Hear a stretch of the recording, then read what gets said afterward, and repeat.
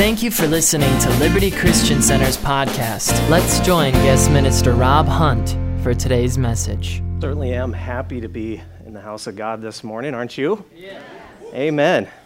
I just love it when I get up here to preach on a Sunday morning, and everything that the Lord has laid on my heart to bring in a message has basically already been laid out already. with the words that Pastor has brought forward, and Dan and Mary all being up here, those are the exact things that God has led me to share about this morning. And I just feel like you guys got to quit stealing my sermon notes. So, amen. Well, there is something that I feel led to share a story about when I was back at CFNI. That's Christ for the Nations. I was a graduate in 1999 there. And just as I saw Mary being led by the Spirit this morning, and there's some cool things going on there. I really love that when you just open yourself up to the flow of the Spirit like that. And I remember back when I was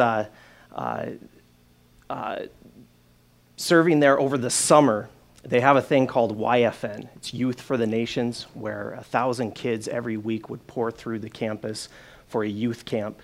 So 4,000 kids, 4 weeks, 4,000 kids. And I was one of the counselors there during that time.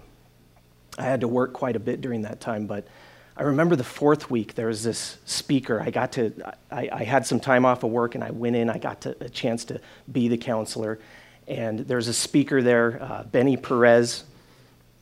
And we had camp meeting that night, I'll tell you. Started at 7. It was one of those things that started, and then it went into, 2, 3 in the morning before people even thought about leaving. 1,000 kids, all drunk in the Holy Spirit. As the Bible says, out of your belly will flow rivers of living water. Well, that's what was taking place there. Pastor Benny Perez, he spoke a message. It was a great message about Elisha and his confrontation at Mount Carmel, and about how he confronted the prophets of Baal and drew the line in the sand, and he cut the bull. That was the name of his sermon, in fact. It's time to cut the bull. I wish I could think of sermon names like that. It's time to cut the bull. And he pours the water on it, and he prays to God, and he waits, and the fire came down from heaven. It is his 4-point sermon, ending with the fourth point, the fire will come down. And he gave an altar call. Every kid came up, and he says, I want you guys, all you counselors. I'm like, all right, that's me. Go out there and just pray for these kids. Just lay hands on them, move through them like a wave. And they were already drunk by this time, just drunk in the Spirit, as you'd say.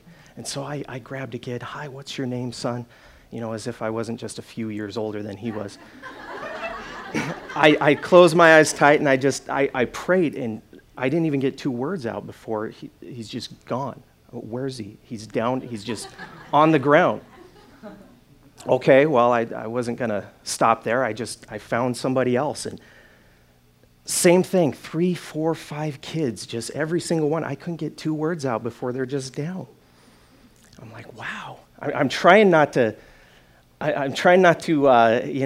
get mental about this and compare, because, I want to be reverent to the Holy Spirit and stuff. But I'm like, has there been anybody I've laid my hands on that just hasn't, bam. And I'm looking around, and it's getting pretty scattered, just very few with the amount of kids that are still standing. The rest of them are just out. God was just moving. The fire of God was going through there. I see a kid over in the corner. He's got 7 or 8 people around him. They're praying for him, and so, all right, I'm going to go over there. And I kind of elbow my way in, and as soon as I get my hand on him, bam, he's down, and I just kind of shrug my shoulders. Everybody, I don't know what it was. But what's funny about that is that happened to somebody who was a little bit skeptical of it at the time. Do you know you could grow up in the church like I did and still be a little bit skeptical about that?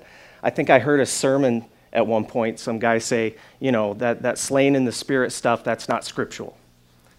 And somehow I just was like, is it really scriptural? After that point right there, I began to look into it and study it in the Bible. You should do that.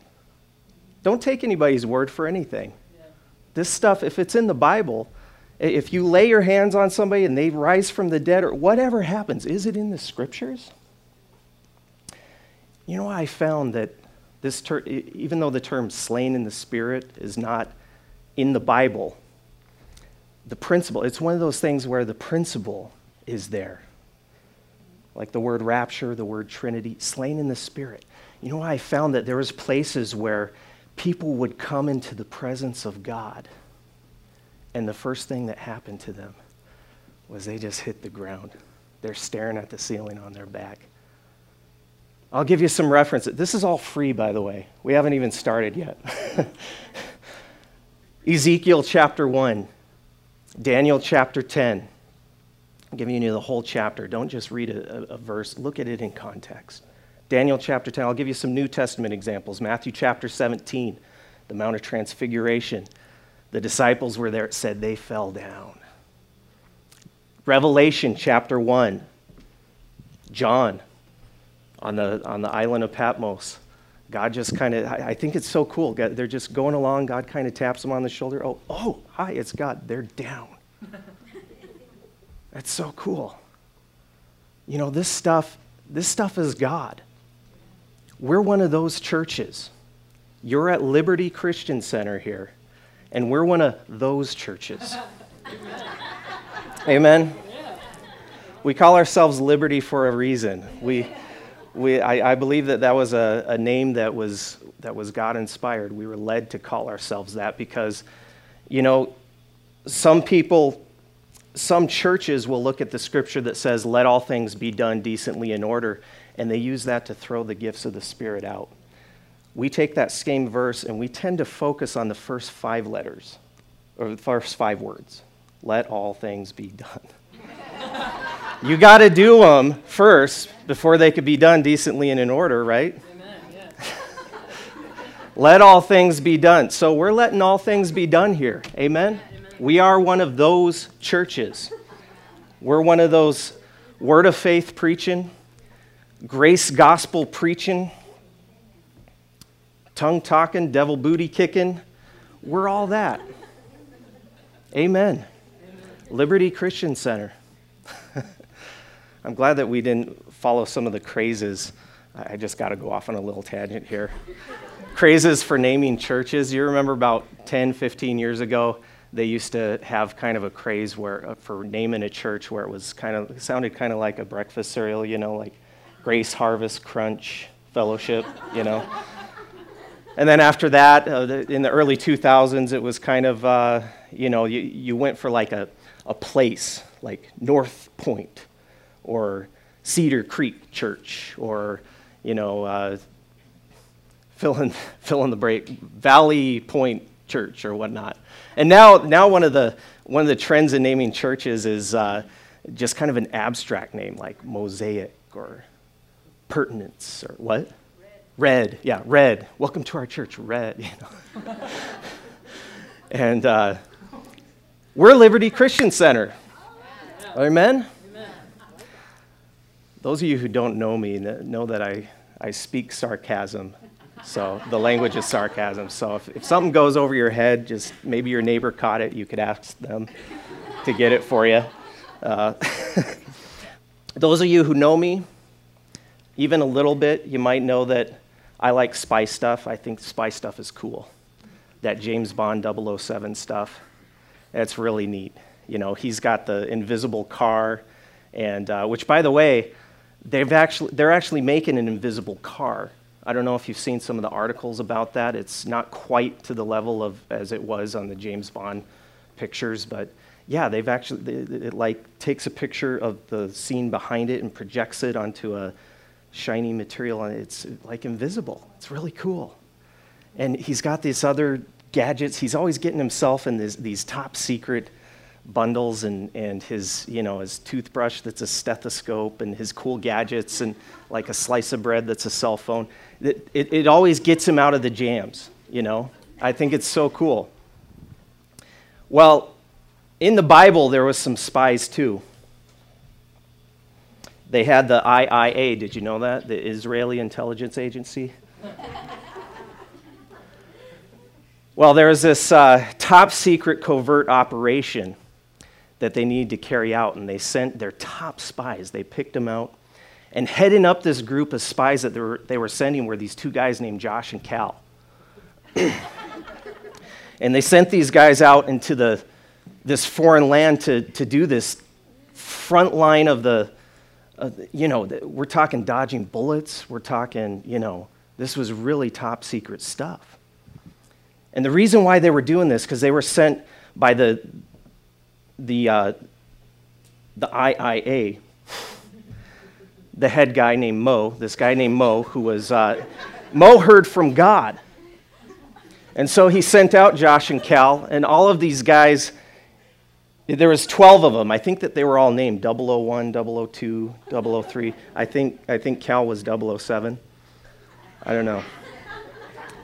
But they went out and they spied this land. Turn to Numbers 13, verse 32, verse 30. You can read all about this.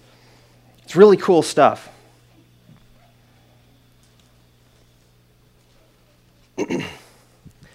Now, you know the story. They went out, they spied out the land. And they came back, they had this big debriefing session. They got the whole assembly there. They got Mo. They put him before the IIA. They said, all right, guys, let us see. We're going to debrief you. Let's have everything that you saw there. So start in verse 30. And Caleb, that was Cal, stilled the people before the Lord. And he said, let us go up at once and possess it, for we are well able to overcome it. He's talking about the promised land. See, God promised the promised land to them as a land flowing with milk and honey, a great place, and he says, it's yours. Go take it. They sent the spies out. The spies came back. They brought their report. Caleb said, it's ours. Let's go in. Let's possess it. We could do this, guys. But the men that were with him, verse 31, the men that went up with him said, we won't be able to go up and against the people. They're stronger than we are. If we go up, we'll die. We'll be defeated. Have you seen the biceps on these guys? They're tree trunks. They will eat us for lunch. And it says that the report that they brought was evil. They brought an evil report of the land which they had searched unto the children of Israel. Now notice that because these guys did not believe that they could do it, and they left God out of the equation, God called it evil. He said this was an evil report that they brought. Now they were just doing nothing more than looking in the natural, saying these guys are going to clean our clocks. But God looked at it and said, you've seen all these miracles that I did to Egypt. I brought Egypt down to their knees, and yet you still won't look to me. He called it an evil report. One thing that's interesting, now remember, according to your faith, be it unto you. Didn't somebody famous say that? According to your faith, be it unto you, is what Jesus said. Look at the story here. If you go on to read it, the interesting point here is that everybody got what they believed for. The 10 spies with the evil report did not possess the promised land. They died in the wilderness. The 2 with the good report did go in to possess the promised land. According to your faith, be it unto you. The same thing is true for us today. Our victory lies in what we believe, how we perceive, and what we see when we look at the situation from the inside. I've heard somebody put it this way before. They said, life is only 90%, I'm sorry, it's only 10%. Get my math straight here. Life is only 10% what happens to you. The other 90% is what you do in response to what happens to you. I'm going to say this. I'm going to one-up them and say life is 100% what you do and how you see and how you perceive what happens to you. Doesn't matter what happens to you. You keep your heart right before God. You keep your eyes, what you see and how it enters into you. Jesus says your eyes are the light of your body. And if they're darkness, it's going to fill your body with darkness. If the way that you see things is not right, it's going to affect everything. We need to see things through the filter of God's word, of faith in the blood of Jesus Christ. Yeah. Amen? Amen? Turn with me to 2 Corinthians 10.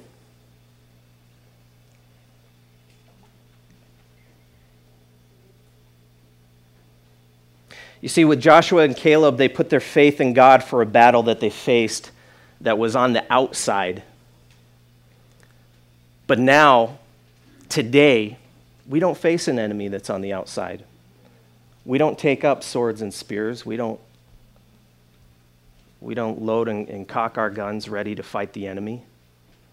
The enemy that we battle is in the spiritual realm, in the heavenly high places. Specifically speaking, 2 Corinthians 10, verse 3, it says this, "For though we walk in the flesh, we do not war after the flesh. For the weapons of our warfare are not carnal, they're not on the outside of us, but they are mighty through God to the pulling down of strongholds." Now listen to this. "Casting down imagination," remember that word imaginations, "and every high thing that exalts itself against the knowledge of God, and bringing into captivity every thought to the obedience of Christ." Those two words, imaginations and thoughts. If you look in the Greek to those two words there, you'll see that those two words, imagination and thought, encompass everything that goes on in between your ears. Every fathoming, every plan, every thought, every dream, every imagination, every daydream, every night dream, everything, every conception that you could ever possibly have in your head, that's all right there in those two words. And he's trying to define where the stronghold lies. Every high thing that exalts itself against the knowledge of God. Do you know where those things exist? In the spiritual realm, in between your ears. See, if you could get your thinking right as far as what God has done for you, what he has accomplished through the death, burial, and resurrection, and thoroughly flush your mind to think those thoughts, that's where your victory lies. That's where the battle is. That's what we face now. That's where those strongholds are. They're in the mindsets that we have. And it can be so difficult to blaze through those mindsets sometimes, isn't it? To get rid of those mindsets that want to come against you and are always bringing you down. You know what? One of the strongest mindsets, strongholds that there is to get through and get rid of, it's the mindset of condemnation. Condemnation is one of the most crippling mindsets that can hinder you in every area of your life. You see, when you think that God is angry at you, when you think that he's waiting with his lightning bolt to strike you, it's a pretty hard life to live, isn't it?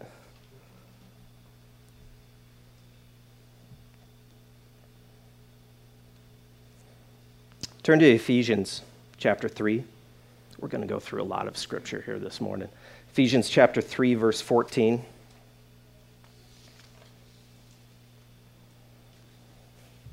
I'm just going to read through this briefly. This is Paul's prayer.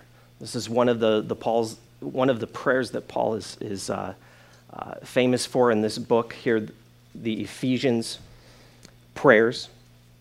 I want you to notice every single time that he mentions the inner man, he points towards the inner man. He points to who you are inside, your mindset, the way you think, your spirit. Verse 14, for this cause I bow my knees unto the Father of our Lord Jesus Christ, of whom the whole family in heaven and earth is named, that he would grant you, according to the riches of his glory, to be strengthened with might by his Spirit in the inner man, that Christ may dwell in your hearts by faith, that you, being rooted and grounded in love, may be able to comprehend with all saints what is the breadth and length and depth and height, and to know the love of Christ, which passes knowledge, that you might be filled with all the fullness of God. Now unto him that is able to do exceedingly abundantly above all that we ask or think, according to the power that works in us, unto him be glory in the church by Christ Jesus throughout all ages, world without end. Amen. How many times did he point to? He's constantly saying, in us, filling us, knowledge, the inner man. That's where the focus is what our thoughts are, how we see things, and the mindsets. If we get that right, if we line it up with what God's word says, that's where the battle is.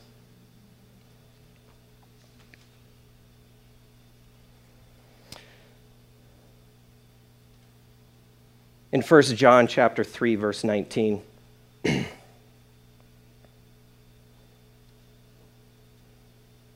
just want to ask you this. Have you allowed what Christ has done for you to change the way that you see yourself?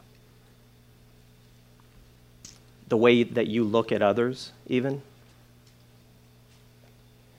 1 John 3:19, it says, and hereby we know that we are of the truth, and shall assure our hearts before him.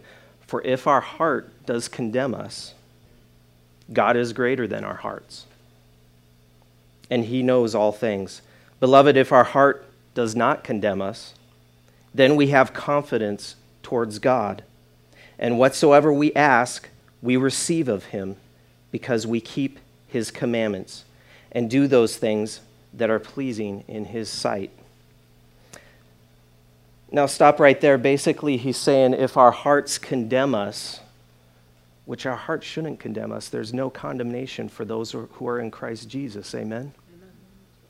He says even if our hearts do condemn us, God is greater than our condemnation. But he goes on to say this, if our hearts don't condemn us, then we have confidence. Then we have the mindset of faith. We know that we could go up with full assurance that God will answer our prayer, that he loves us, that he wants what's best for us. Amen? That's the mindset that God wants us in. And you see, he's saying here, if there is condemnation, if that's your mindset, God is greater. Do you know that back in the Josh and Cal days, back in the days of the law, the way that it worked is you trust God, you believe in him, you have faith in him, or else things won't go good. But under this new covenant of grace, amen, under this new covenant of grace, where he says, if you believe in me, even if you have the wrong mindset of condemnation, God is greater than that. He causes all things to work together for the good. It's not about you. It's not about what you are able to accomplish. It's about him and what he's able to accomplish. See, faith is easy when you know that God loves you. When you make it about him and his love for you, not about your ability to earn it. That's right. Then faith is simple. But he doesn't want you to have that mindset of condemnation. Let's go on there in verse 23. And this is his commandment. See, he says, and whatsoever we ask, we receive of him, because we keep his commandments and do the things that are pleasing in his sight. Well, what is the commandment? And this is the commandment, verse 23, that we should believe on his name, believe on the name of his Son, Jesus Christ, and love one another as he gave us commandment. You see, that's his commandment, is believe on him. Put your faith in what he has done, not in yourself. We can't boil it down to another list of do's and don'ts. The commandment he's talking about is put your faith in Jesus Christ and what he has done for you on the cross. Yeah. It's what he has done, not what we can accomplish. Amen? That's right. Everything that you get in life and every stand that you take that's going to put you over in life for victory is going to be because of the death, burial, and resurrection, because we believe it and we receive it through the blood of Jesus Christ. Have you applied the blood of Jesus Christ? We apply the blood of Jesus Christ, not because of our ability to earn it. That's grace. Amen? Amen. Hallelujah. Have you allowed what Christ has done for you to change the way that you see yourself? See, God's Spirit moves mightily through no condemnation when we hook ourselves up with that. And God wants us to live victorious lives in the Spirit, believing that we are a success because he is with us. God has a purpose for you. Do you know what his purpose is? God's purpose for you, it's different for each and every one of you. But ultimately, he wants you, through his Holy Spirit, to increase Jesus on this earth.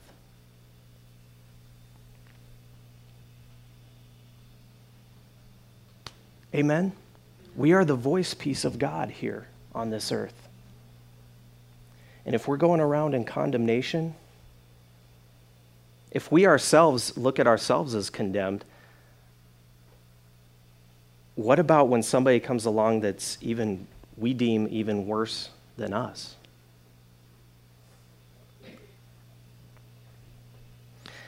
I feel led to share a story about, there was a man named Joseph.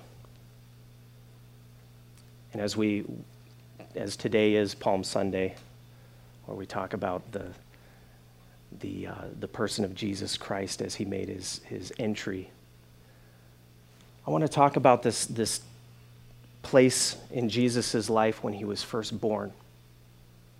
He made his first entry. And he came into the household of this man named Joseph and his wife, Mary.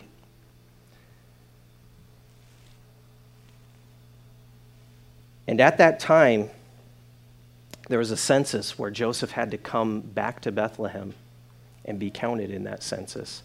And so, with his 9-month pregnant wife, he traveled all the way to Bethlehem, which was probably not that far if you had a car, but back then it was a